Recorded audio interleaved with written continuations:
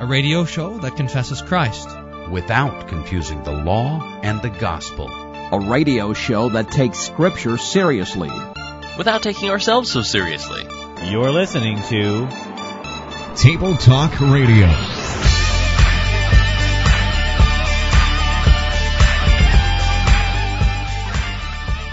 This is then a sanctification, is a daily drowning of the flesh and a daily rising again of the new man to life. And that is what we call repentance.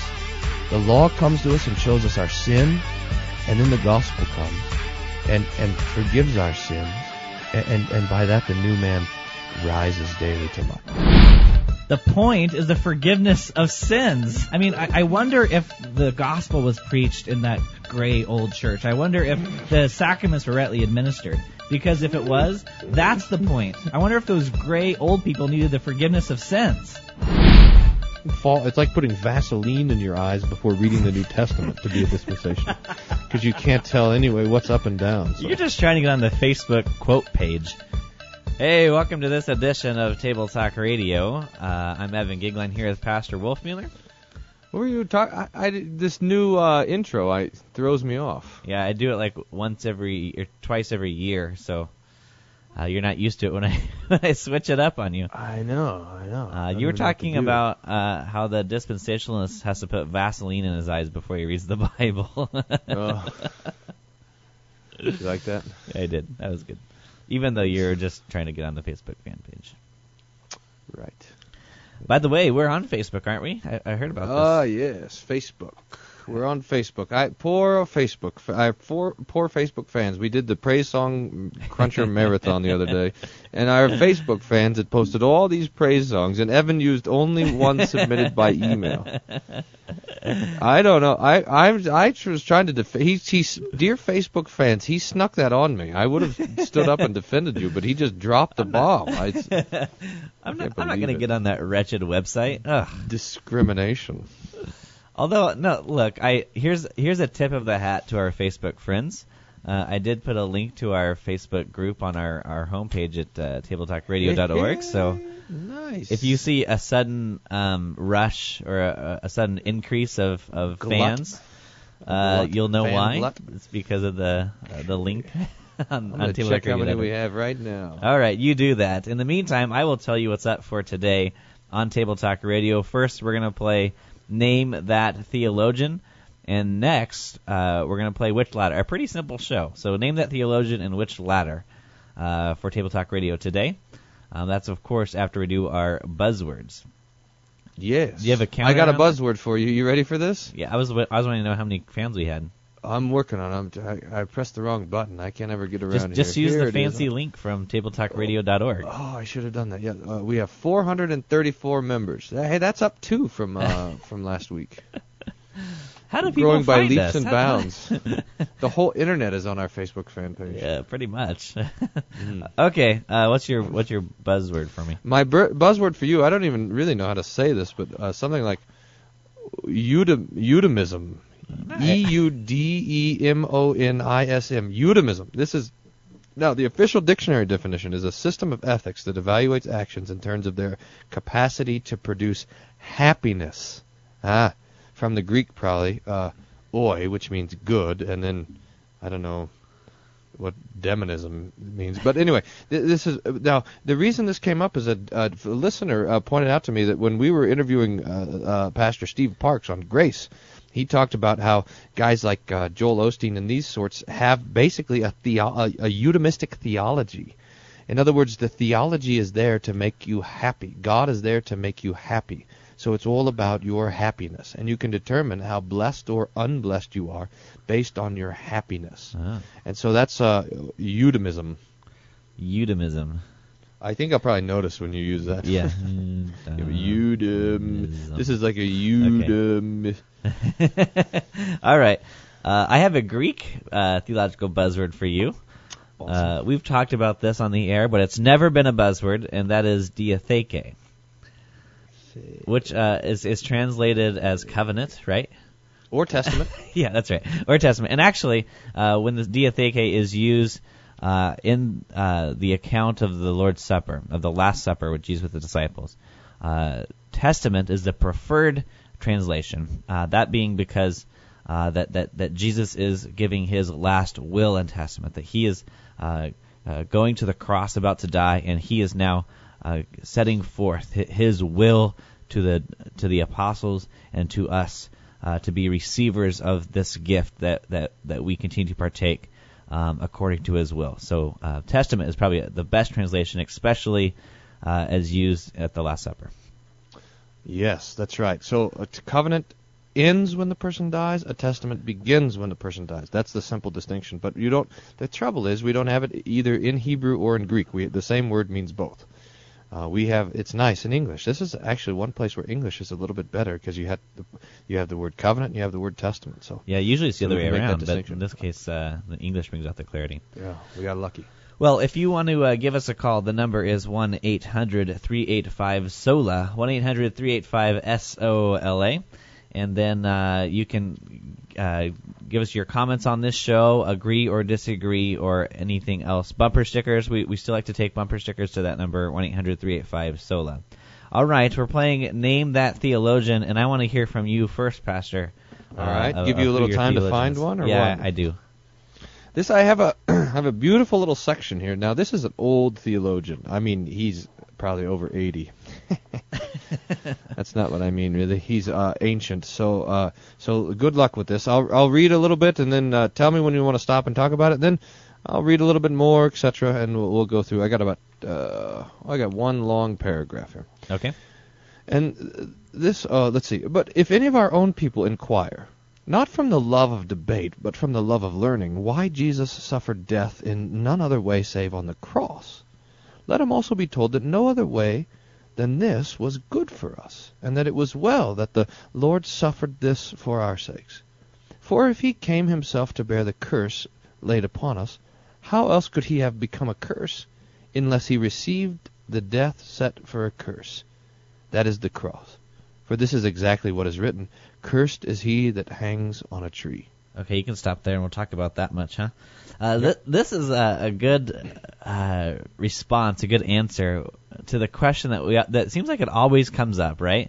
If God can do anything, then why didn't he just save his people without sending Jesus to die on the cross, right? Have you heard this before, Pastor? Has anyone ever asked you that question before? Yes. And so did you just quote this theologian to him? I didn't. Well, you but, could. I mean, you could. I mean, this is great. I mean, I didn't. But it is a fantastically. Sometimes it's really good for us to go back to the basics and say, well, why again did Jesus? Was it necessary for Jesus to be God? And why was it necessary for him to be man?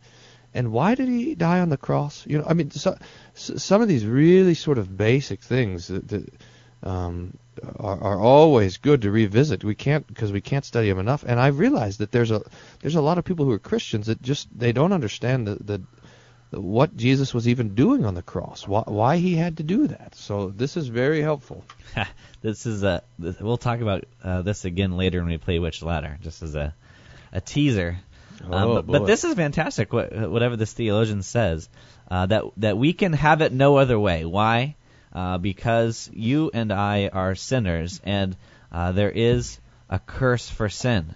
And so if Jesus had not died on the cross, if he had not taken the punishment of sin upon himself, the wrath of God for himself, then we would be left with that punishment for sin.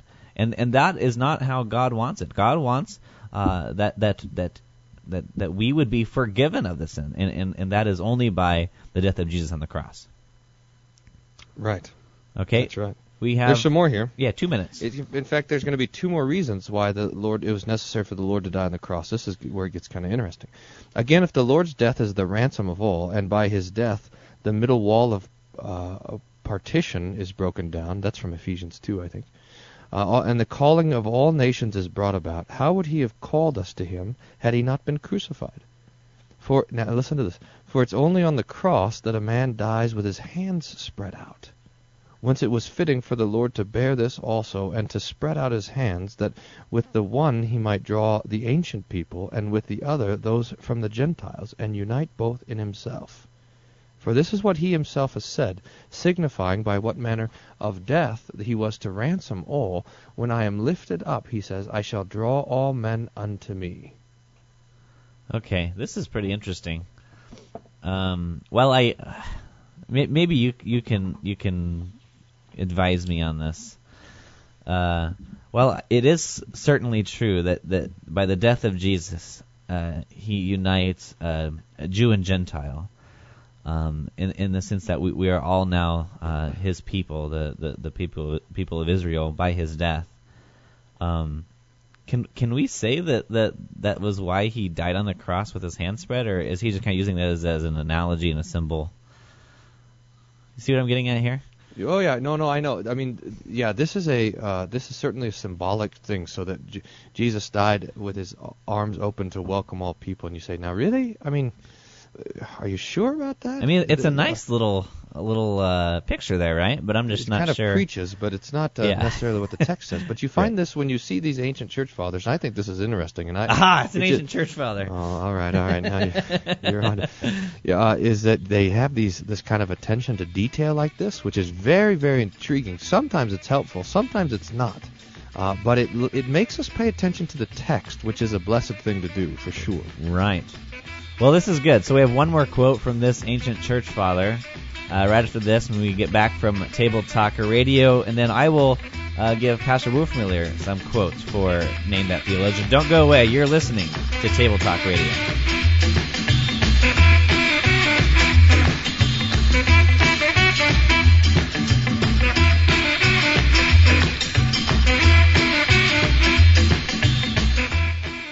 The low-budget alternative to staring at the wall. This is Table Talk Radio.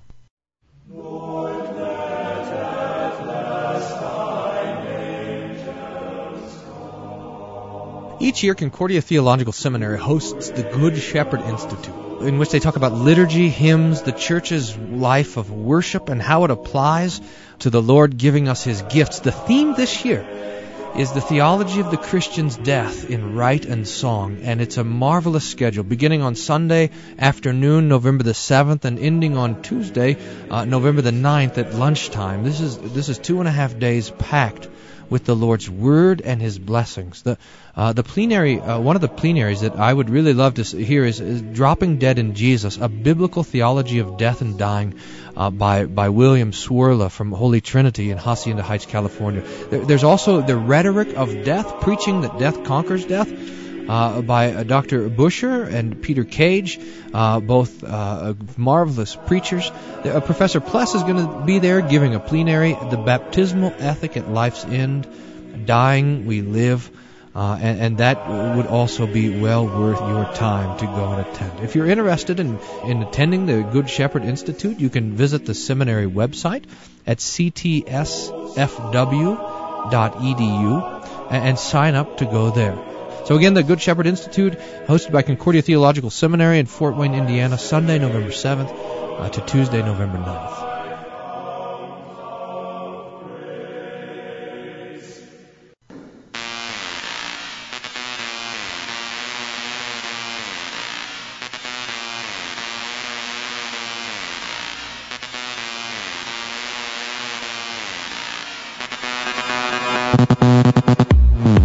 Welcome back to Table Talk Radio. We're playing Name That Theologian. You don't know that song? No, that music is way too hip for us. That's true. I think that's the Beastie Boys, if I'm not mistaken. Really? Yeah. At least you cut out the parts with the words. Yeah. But we're back to it with the words here. We're playing Name That Theologian, and you've got no clue. And this is not going to help you either. But we were talking about the reasons why Jesus died. Now, this ancient theologian said the first reason is he had to bear the curse. That's exactly right. The second reason is that in the death of Jesus, his arms are extended to receive both Jews and Gentiles, to bring the world together. Now, we know that in the cross, Jesus did tear down the middle partition, which stood between us, but we taught that was maybe perhaps a bit of speculation. But here we're going to go through the third reason. Are you ready? Ready. And once more, if the devil, the enemy of our race, having fallen from heaven, wanders about our lower atmosphere, and there bearing rule over his fellow spirits as his peers in disobedience, not only works illusions by their means in them and are deceived, but tries to hinder them that are going up, and about this the apostle says, according to the prince of the power of the air, of the spirit that now worketh in the sons of disobedience, while the Lord came to cast down the devil, and clear the air, and prepare the way for us up into heaven, as the apostle said, through the veil that is his flesh, and this must needs be by death, well, by what other kind of death could this have come to pass than one which took place in the air? I mean on the cross. For only he that is perfected on the cross dies in the air, whence it was quite fitting that our Lord suffered this death. For thus being lifted up, he cleared the air of the malignity both of the devil and the demons of all kinds, as he says, I beheld Satan as lightning fallen from heaven, and made a new opening of the way into heaven, as he says once more, lift up your gates, O ye princes, and be ye lifted up, you everlasting doors. For it was not the Word himself that needed an opening of the gates, being Lord of all, nor were any of his works closed to the Maker, but we it was that needed it, whom he carried up in his own body. For as he offered it to death on behalf of all, so by it he once more made ready the way up into the heavens. Nice. Okay, so this is largely talking about that the death of Jesus defeats Satan and his power. This is true. I mean, this is it's right. It's true. Yeah. It is so interesting, just says that he does this by being lifted up in the air, and that crucifixion is the only execution that happens in the air. I mean, that's really interesting. Yeah, that is. Huh. Do you have any other insight on that, or? Not really. I mean, it is. Here's the nice thing that I that I like about this. This little quote here is that, you have these people that want to divide up the work of Jesus. So over here, he's our ransom, he's bearing the curse, etc. And then over here, that's what's called the Anselmic theory of the atonement, the ransom theory. And then on the other side, you have guys saying, I got the Christus Victor theory of the atonement, that Jesus defeats the devil. Well, look here, it's all the same. If Jesus is forgiving your sins, he's destroying your devil. If he's destroying your devil, he's overcoming your death. If he's overcoming your death, he's forgiving your sins. They all are wrapped up in the same action. You can't divide this out into these different theories of atonement. It's just not useful. And there it is right there in this quote, that Jesus is our curse and he's also our devil destroyer. All right. But that's all I got on That's that. great. So I know exactly who this is. Oh, you do? No, I have no idea. This is Gregory the Great. Oh, yeah, close. This is Athanasius. He was one of the few church fathers that I remembered the names of. He was one that was on the list. I could have gotten that. This is on his incarnation of the Word. He's arguing for the for a true and real incarnation. So. We look at the church fathers a little bit in Church History 1 at the seminary, but there's so much jam packed into that class because you're dealing with all the heresies and councils and all stuff. There's so much in there that we don't really spend too much time looking at the primary text. So that's one of the things that I'm anxious to get into after seminary, to be able to kind of read some of the primary text. But you're right, I do find a lot of allegorizing with the church fathers, which I'm not too fond of. I'll tell you, there's really something when you read the church fathers and when you read Luther, and you say, oh boy, this is it's different. I mean, the church fathers are good, but it's just not the same. I mean, I don't even know really how to say it. Luther's fantastic. How about that? Yeah. Well, I think we need to work against. Sometimes people have this idea in theology that this is a little tongue in cheek, but that the church fathers are inerrant or infallible. Yeah. They think, well, we're quoting the church fathers. They're really early, so they're correct. They're right, and that's not always true. But they do have some great things to say, no doubt about it. Right. Okay, are you ready for your theologian then? Yeah. Oh, yeah. Let's do it. Have you been studying all night for this? Yeah. Cramming. I've read a little bit from each theologian. All right. This first one might be a little ambiguous, but I think you'll shed some light on with the other quotes. But here's the first one. The movement of the human spirit pressing towards God can be associated with three characteristic names. Plato. What are you talking about? Say that again? Hold on. The movement of the human spirit pressing upwards to God can be associated with three characteristic names. All right. Plato. Oh, man, I don't know how to pronounce this other one. Goethe and Hegel. Hegel. Okay, thank you. For Plato, the immediate knowledge of the absolute is not bound to any special viewpoint. For Goethe, nature serves to illustrate the universe. For Hegel, history becomes a source of divine revelation. Lasting significance and real merit of German idealism is that it secured for history its proper place in the confines of spiritual thought.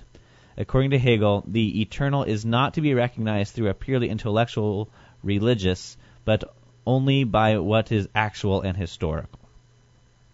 So there's your first one. All right. Yeah, there's not many people that write like this. Now, this apparently is going to have to be someone that is writing after Plato, in fact, after Hegel as well. So it's going to be more of a it's going to be a 20th century guy, and he's talking about the three basic kind of ascent to God ideas. I want to hear a little bit more about this, though. So, all right. Well, here's read a little more, and then I'm gonna pay attention, especially to this. You can start listening to me now. Yeah, I'm gonna stop checking my email here, and I'm gonna listen. Balancing your checkbook and everything. Okay. I'm do this with don't we do this show with half our orthodoxy tied behind our back? Yeah, that's my excuse. Yeah. That's why. All right, here it is. The will has always been reckoned as a mighty factor, and in opinion of many, as the real center and prominent function of the entire personality. With uncanny energy driven out of the gouldings of the laws of this and that religion, it has been developed to the point of virtuosity. No matter what confusing abundance and diversity of images immediately arises before our eyes, the one who looks more deeply recognizes behind all the different efforts the common idea that through the spurring on, the increase and multiplication of the natural powers of the will, it becomes possible for man to grow holier, and finally through sheer and moral aspiration to bring himself into union with God. In a moral discipline of the teachings of Confucius, in the self-discipline of Stoic morals, in the desperate efforts of the Buddhist monk to destroy all enjoyment of sin, in the Pharisee, the pious churchman, which consistently torments himself about keeping of fast and tithing, in the ethical humanist and idealist who is proudly conscious of his autonomous personality that takes up divinity into his will, in the lodge brother who by moral effort out of the raw material of his nature makes himself free, masoned, all alike are sure that the communion with God may be attained by the fulfillment of ethical duties. Yeah, that's quite a mouthful that you gave us there. You want to? Could I? Sure. Could I summarize it? Because I listened to the first half and then I caught myself checking email again, and then I came back in at the end. What about this summary here? Is that every system in the world, one way or another, boils down to you got to get it done. Yeah, it's an act of our own will. I think that's a good assessment. And while all these systems, I mean, you would figure that hey, Freemasonry is kind of different than Buddhism, but when you really kind of boil it down to brass tacks, when you strip away all the dressing, the incense and the big buildings downtown and all this other stuff, the secret handshakes and the pink robes or whatever, orange robes, when you boil it back down, it's just simply a matter of you've got to try harder to be better. And this is the reduction of all of our efforts to the will. Now, I think this book. You probably have one more quotation ready to go, but this sounds an awful lot like our friend Adolf Kaberle and the Quest for Holiness, or one of his buddies, because these guys write like this with this kind of broad understanding of the different confessions surrounding and swirling around us out there. So I think that's what's happening here. But we'll see when we come back. Yeah, we'll see if you still believe that in hearing this third quote.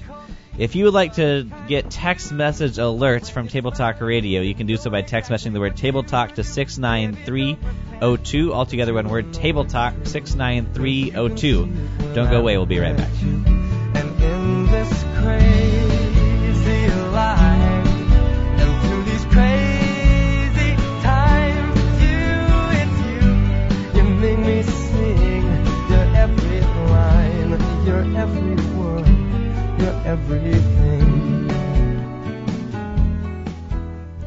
Hey, want to hear the most annoying sound in the world? Table Talk Radio will be right back.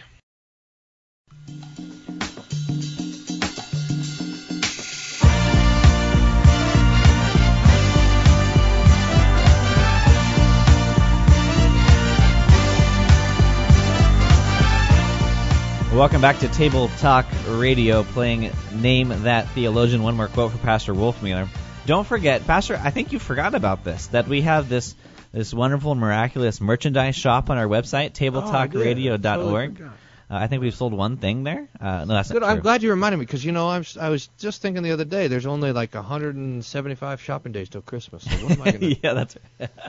Yeah, you can buy Table Talk Radio tree ornament right there on the merchandise shop. You can? Yeah, with our faces smacked right on the ornament. So Why would anyone in the world want that? Hey, are you trying to say there's useless junk in our merchandise shop? Take it back. That's not true. All right, one more quote. I mean, the Table Talk Radio dog drinking bowl, I can understand.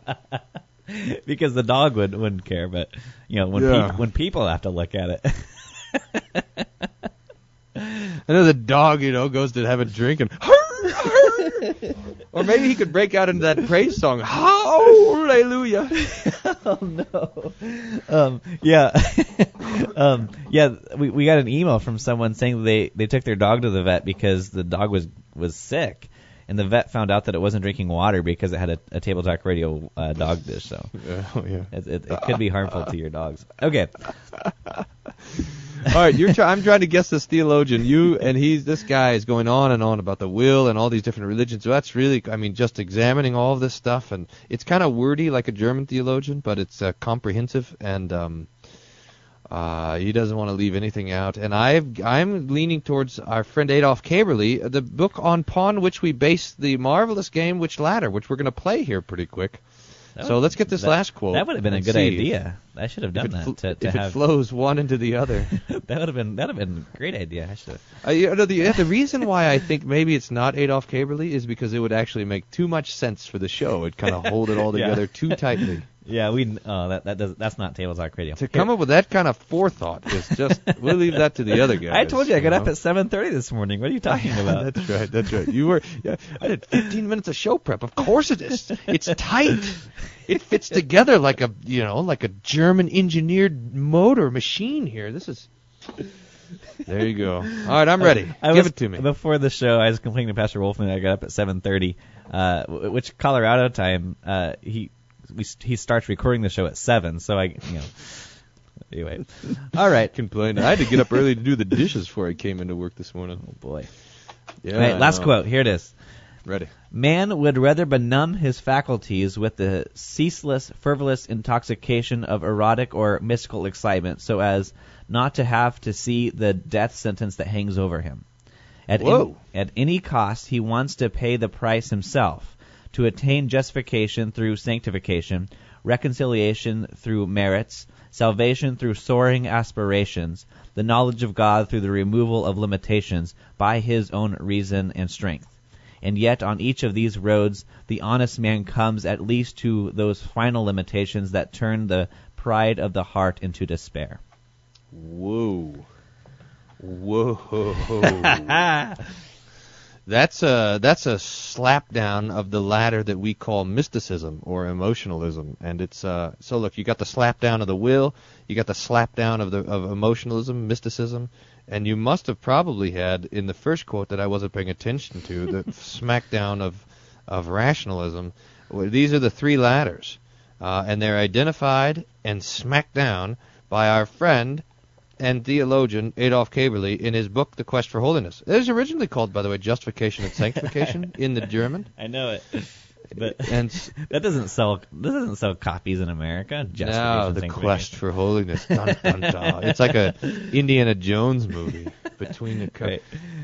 I'm going on a quest for holiness. And the whole point is that holiness is actually hunting you down. It's not the other way around. But don't tell anyone that. Let them read the book, discovered. So I'm going to say this is Adolf Kaberle. Pa-pow! You got it. 200 points for Pastor Wolfmueller. Only 200 points for all that? Yeah. Man, you are cheap. Oh, come on, this was a softball for you. I knew you were going to... You gave me early church fathers whom I haven't read. Athanasius, remember? Oh, my goodness. You already forgot. Yeah. I could give you the same quote next time. You'd be like, yeah, you should see. I heard that somewhere. That sounds really familiar. I'll say, now this is why, this is talking about why Jesus had to die on the cross, and I won't even realize that I said that last time. Nice. Now, this is quite a nice lead-in to our next game, because was the first quote about the ladder of the mind? Yeah, it wasn't too clear, though. I'll give it to you. Yeah. I could have found... You do have to focus with Kaberle. For all those of you out there and you're like, there's no... I mean, Kaberle is, he's fairly, what's the word for it? Well, for those who are used to reading books from CPH, like Death, The Final Victory, or something like... one of those books are just kind of... ones you can kind of wake up from a nap and just pick up and read. This is not one of those books. The Milk Toast Funeral Planning book. Wonder who wrote that. Some chump. Funerals for the Armchair Theologian or something. I don't know. Brother. Dear listener, that, by the way, is a book that I wrote. So just in case you're wondering, we are not insulting CPH. Evan is insulting me. Right. Yeah. Which is an important thing I'd like to note. That we have all due respect for CPH. We love CPH. Yes, we love. Do. Yes, we do. With every form. Well, maybe not, but phileo and agape both. For CPH. Right. And Pastor was actually doing a book signing, but it turned out that it was dropping the value of all the books, so he had to quit. We had the game where you call in and you could win a copy of this book, and no callers. It's the crickets in the background. Yeah. So because it is everyone's favorite thing to talk about, death and funeral plans. Yeah. Yeah. Okay. So well, let's talk about which ladder. Yeah. All right. And I guess we've already set up the three ladders, right? Oh, beautifully. I mean, beautifully. It is like you woke up early, So Kaberle lays out in this book, which we've heard some quotes before, that there are basically three different ways that man attempts to come to a fellowship with God. He uses three instruments, so-called instruments: the instrument of the mind, the instrument of the will, or the instrument of the emotions, the heart, the feeling. So that we have these three things, and we call them, with the mind, rationalism; with the will, moralism; or with the emotions, mysticism or enthusiasm, or whatever, Gnosticism, American evangelical, whatever you want to call it. So these three ways, and so that we craft these ladders to climb to the presence of God. And as Evan has said so beautifully before, look, these ladders don't lift us to God. They fall on us and crush us. This is all law stuff. Three different forms of the law. So the way we play which ladder is, we listen to some sort of sermon or read some sort of something, and then we ask the question, which ladder is this clown telling us to climb, and then why is that wrong? Okay, so this next one is CBS reports on a Pew Forum survey. Now, the heart of what I want to get at is the very last thing. But I'm going to play nearly the whole thing. Edit a little bit for time, but here it is. Okay. For the overwhelming majority of Americans, religion is a central part of life. We wake up and watch it. This is my Bible. Pay tribute to it. Lord knows we argue over it. But how much do Americans really know about religion? We're a nation of religious illiterates. Stephen Prothero is a professor of religion at Boston University. We have a lot of people who really love Jesus, but don't know much about him. We have a lot of people who believe and hope that the Bible is the Word of God, but they don't really bother to read it. And it shows. On average, Americans correctly answered 16 of 32 religious knowledge survey questions. The three groups that really come out on top in this survey are atheists and agnostics, Jews, along with Mormons. And at the bottom? At the bottom are mainline Protestants, Catholics, and those who describe their religion as just nothing in particular. Here's some of the results from the survey. When asked the Dalai Lama's religion, Hindu. I'm going to say Hindu. It's some sort of Middle Eastern religion. Fewer than half of Americans correctly answer that the Dalai Lama is Buddhist. Name the first book of the Bible. I don't know. More than a third of Americans don't know that Genesis is the first book of the Bible. Here's another. What day does the Jewish Sabbath begin? I'm going to say Saturday. Begins on Saturday.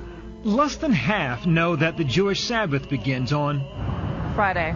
Reverend Nancy Lane, associate pastor at Roswell United Methodist Church just outside Atlanta, says faith without knowledge can be dangerous.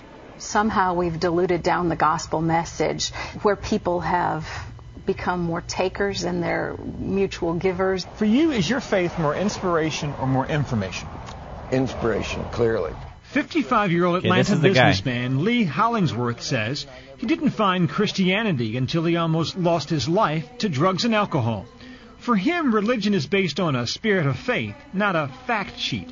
Can I say it's irrelevant? Irrelevant? Yeah. Irrelevant knowing the history, the books, Absolutely. The tenets? It has nothing to do with it. Yes. Nothing at all? Nothing. Because? Because it's a matter of faith. All right. What do you think? Oh, boy. Hey, we should make a game out of those 32 questions. Okay. A religious knowledge survey. Sure. And I'll give it to you and see how you do. Okay. That sounds good. You're going to be studying now. Yeah, no kidding. I don't want to get this wrong on the air. What's the first book of the Bible? What's the first book of the Bible? Matthew. Yeah. Oh, thanks. As long as go ahead. This is you have in this last guy. It's the facts of the thing are irrelevant. The facts of the Bible, the facts of the history are irrelevant. Why? Because it's a matter of faith. This is this classic, this way that rationalism and emotionalism are always fighting against each other, and you see it so clearly in that quote. Yeah, that's right. Well, hey, we'll continue talking about this clip, and then we'll get into the other clips for Witch Ladder right after this break. Don't go away. You're listening to Table Talk Radio. I wanna turn the whole thing upside down. I'll find the things they say just can't be found. I'll share this love I find with everyone. We'll sing and dance to Mother Nature's song. I don't want this feeling to go away. Table Talk Radio, the low-calorie Lutheran radio game show. That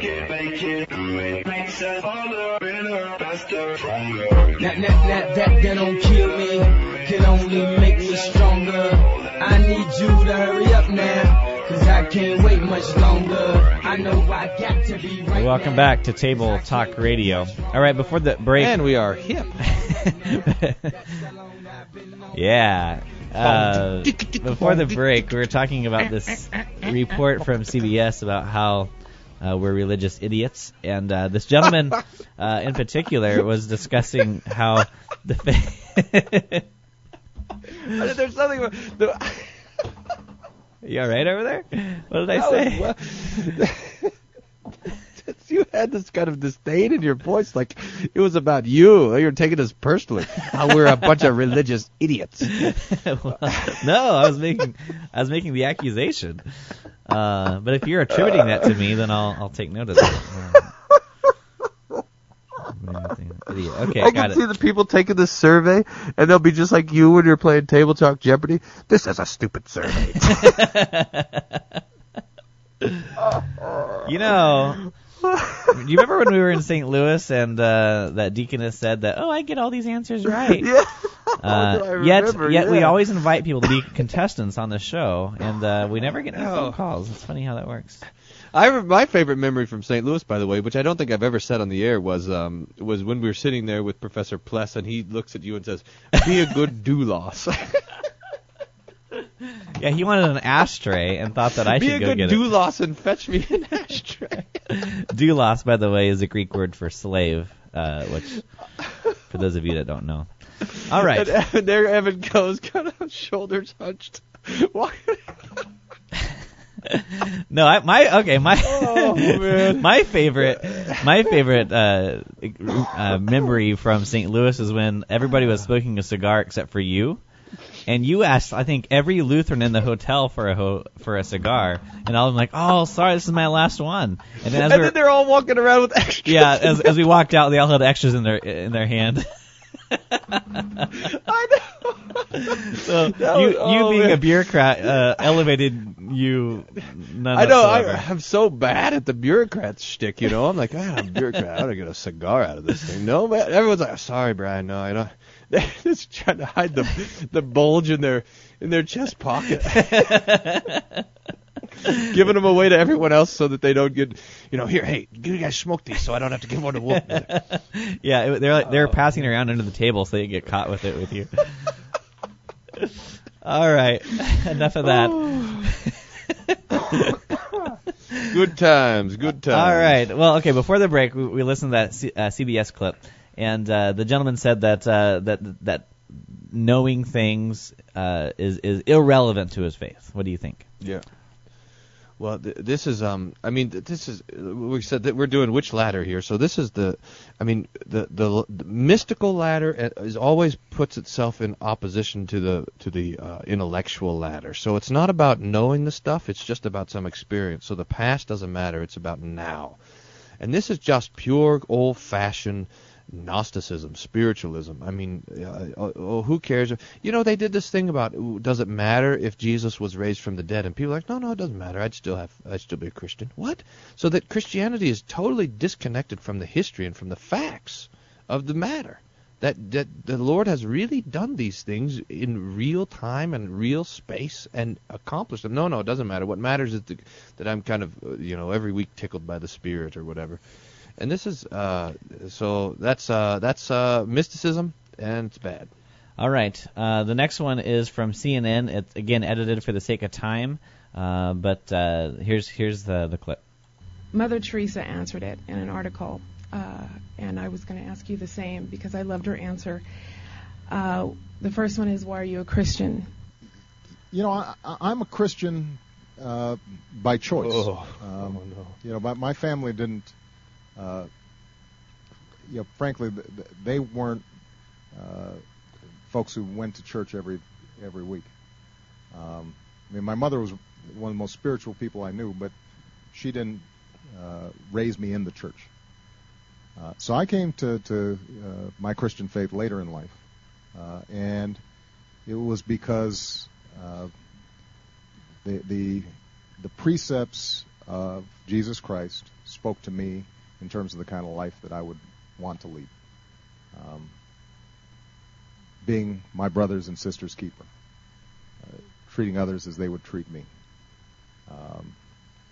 And I think also understanding that,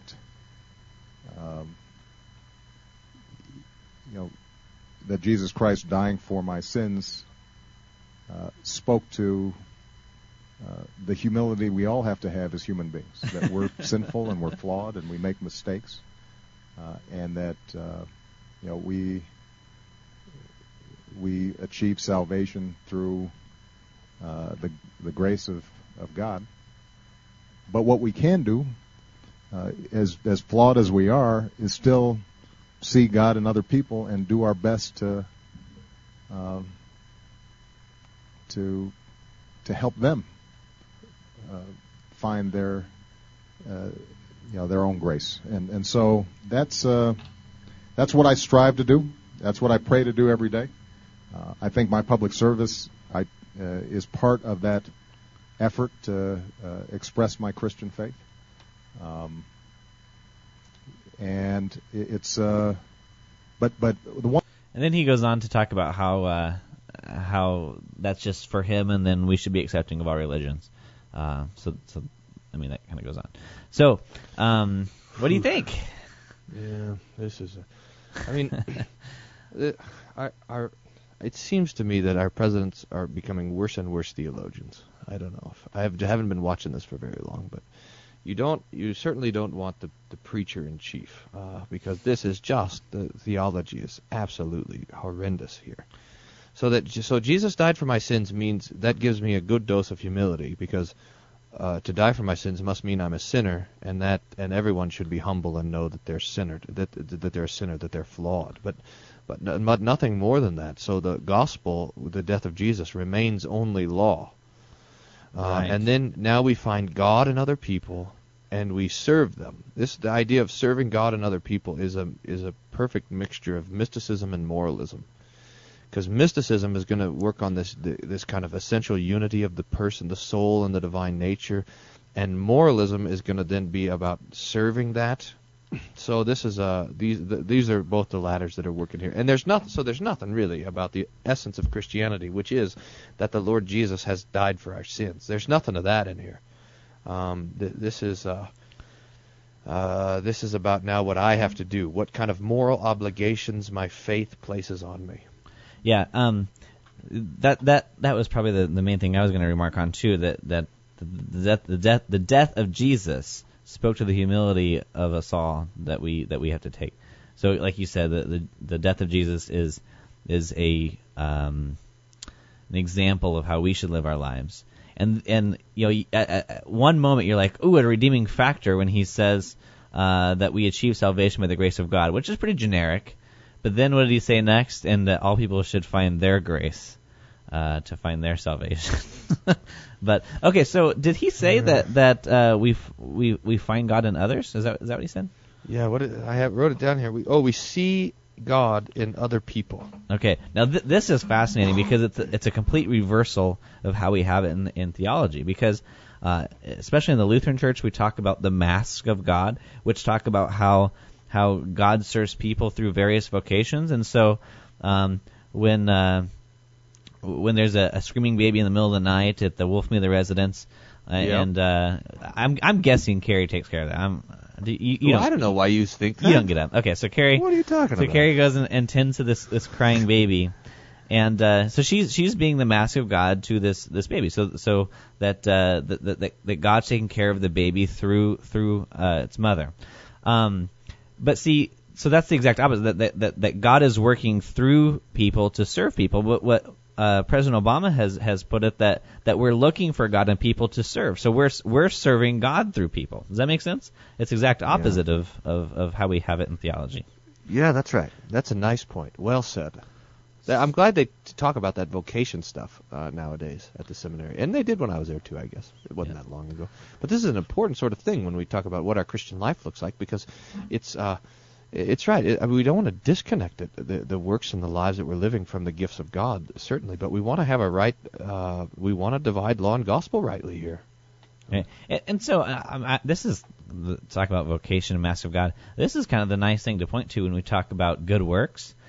Because when Christians usually talk about good works, they're usually talking about the great and fantastic things that are impressive to people. You know, that I started a teen pregnancy clinic or something like that, or I started this or that. You know, helped out the orphanage, which are all good things. I'm certainly not I don't have anything against any of those things.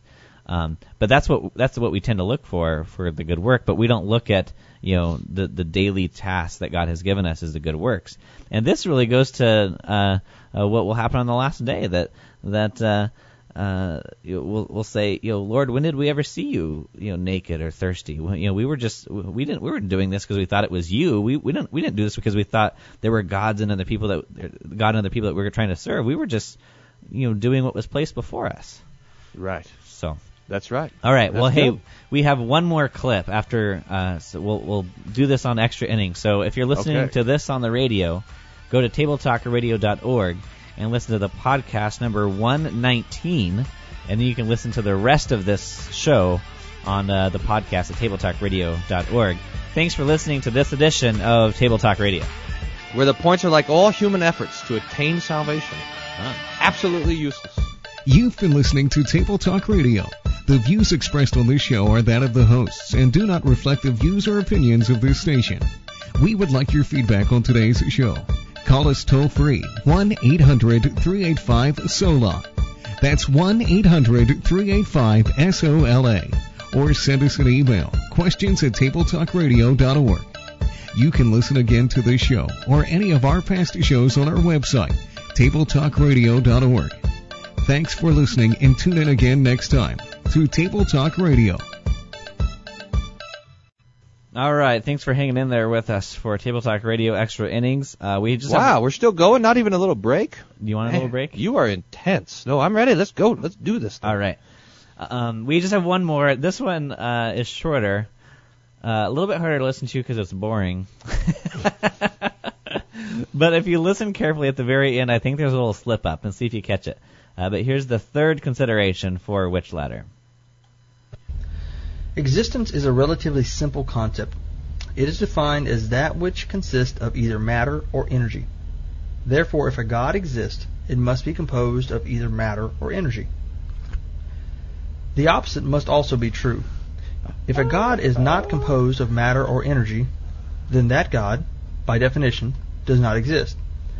Thus, to argue that a God exists, despite a total absence of matter or energy, is to argue existence equals non-existence, which is a complete contradiction.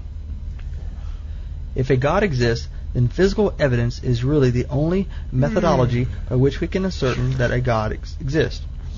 Of course, this does not require direct physical evidence.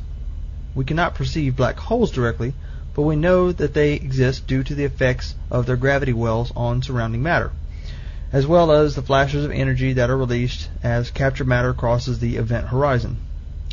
But since existence is defined as that which is composed of matter or energy, the proof of existence must be some evidence of that matter or energy. Evidence is defined as that which impacts our physical senses in some manner, either directly or through some translating device such as a spectrograph or an oscilloscope. Since our sensory organs are designed to perceive the effects of matter and energy, it is through the evidence of the senses that we can determine the existence or non-existence of things. All right, that's that. Now, did you hear the slip up at the end? The existence or non-existence of things. No. Here, I'll play this part again. Ready? Since our sensory organs are designed to perceive the effects of matter and energy. Yeah, I got it. Design. Dope. Nice. Oops. All right. So what do you think? Existence is matter or energy? This is kind of the classic. Now these are your atheist guys. This is a what we call a strict materialist. Here's a helpful sort of thing, because we use the word materialism often kind of loosely. So we use it like Madonna. I'm living in a material world, and I am a material girl.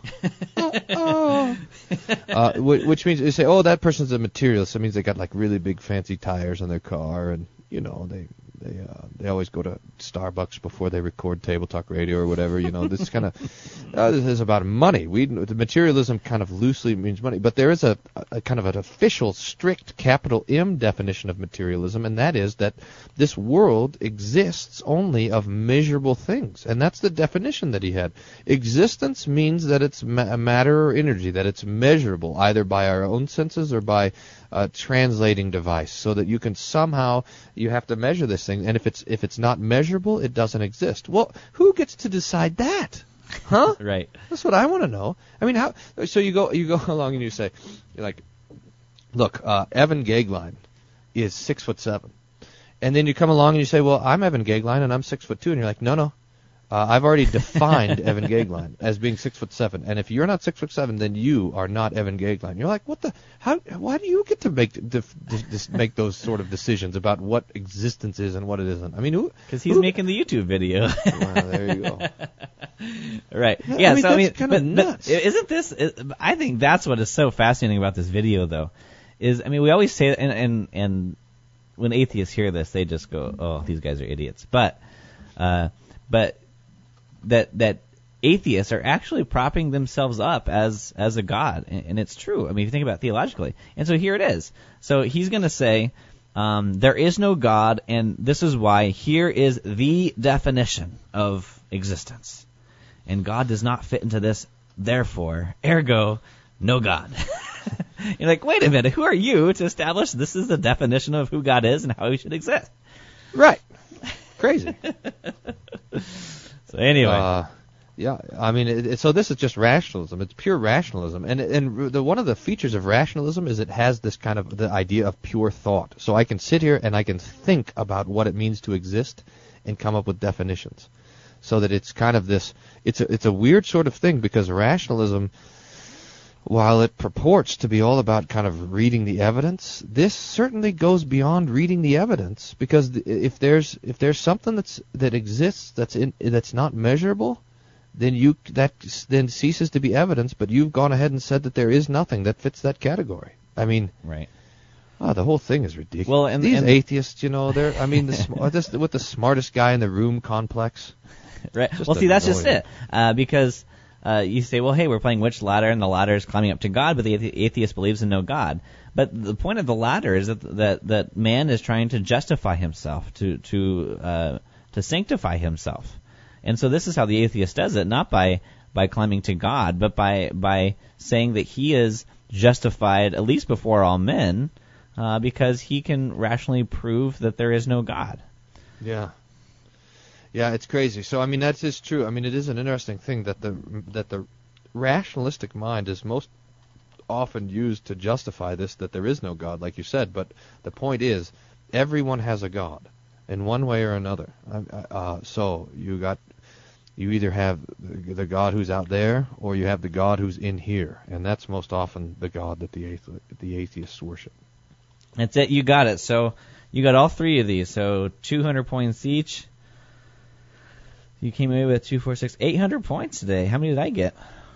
None. Did you use the word eudemism? No, I couldn't remember how to pronounce it. I didn't hear diatheke either, though. So yeah, you don't. You always pick. I think you look at the games we're going to play, and then you think of a buzzword that has nothing to do with it. True. I could have used it though. Yours had something to do. I should have used it when we were talking about the Caberly quote. Oh well. Yeah. About being happy. All right. Justifying ourselves by overcoming the thought of death, or right. whatever he was talking about. Good. All right. Well, congratulations to all of you who stuck it through to the end of the show. Kudos. You can have all my points. 800 points to each of you. You can't do that. You only have one. I'm generous. Look, I don't need them. I got, I got loads of points back here. Yeah. Someone asked me. They were talking about how Hope Lutheran was like the Table Talk Mecca, and if you come to Hope Lutheran, you get free Table Talk Radio points. And I said, we drink Table Talk Radio points from the water fountain here. They're just flowing all over. Yeah, those points and a good friend will give you a cigar. Yeah, which I guess I have neither. Though. All right, thanks for sticking it through. We'll see you later.